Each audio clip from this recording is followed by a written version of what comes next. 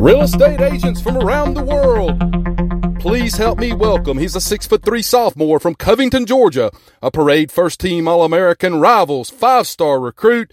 Please put your hands together and welcome the flood insurance guru, the incomparable Mr. Chris Green. Welcome back to the Flood Guru podcast. My name is Chris Green, president and owner of the Flood Insurance Guru.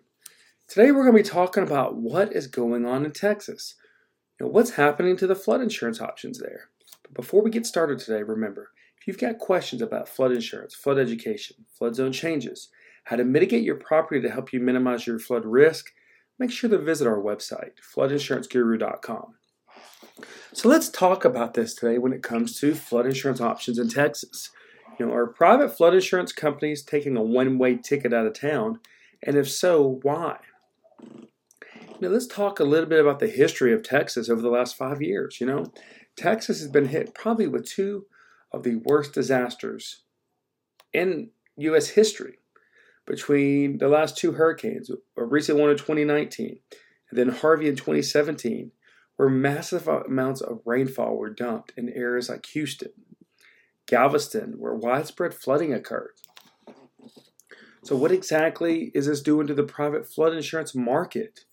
We also want to talk about today two other driving factors that are sending flood insurance companies either out of town or at least limiting the options in certain areas and limiting coverages. And so what we want to talk about are flood maps and climate change. When Hurricane Harvey hit, FEMA and Houston or Harris County were still trying to agree on flood maps. So a lot of areas were classified as low risk when they really should have been high risk, but they had not come into an agreement of when the maps would be released. So a lot of these people didn't have flood insurance during Hurricane Harvey, and they lost everything because of inaccurate mapping. This mapping had not been updated in many years, and so they were still going through this process. Another situation where this happened as well is in Baton Rouge during their 2016 flooding, where actually many properties were moved to low-risk flood zones. And then flooding occurred about a month or so later where a lot of these people didn't have flood insurance because it was no longer mandatory. So the banks released a mandatory requirement when new flood maps came out. When the flooding happened, a lot of these people didn't have flood insurance. So you see, flood maps can really create a false sense of security that really shouldn't be there, because the water's not going to knock on your door and ask if it can come in. It's just going to come in. Now let's talk about the other two words. And it's two words that really nobody wants to talk about. And that's climate change. I know we're not necessarily talking about global warming. What we're talking about is maybe different patterns of climate change in certain areas. For example, one area may get more rainfall now than it did 5 years ago because of the way that climates are changing, the way maybe storms are stronger, and they do dump more rainfall, as Hurricane Harvey showed us. And the flooding in Oklahoma, Nebraska, and Iowa in early 2019 shown us. The flooding in Florence, Alabama, and Knoxville, Tennessee, where they got hit with repeated storms. So these are all things where climate change can play a big impact as well. So those can be two driving factors. Now, with all these factors, though, it's really hard for private flood insurance companies to come up with a profitable risk model as all these things are changing now. New technology is helping.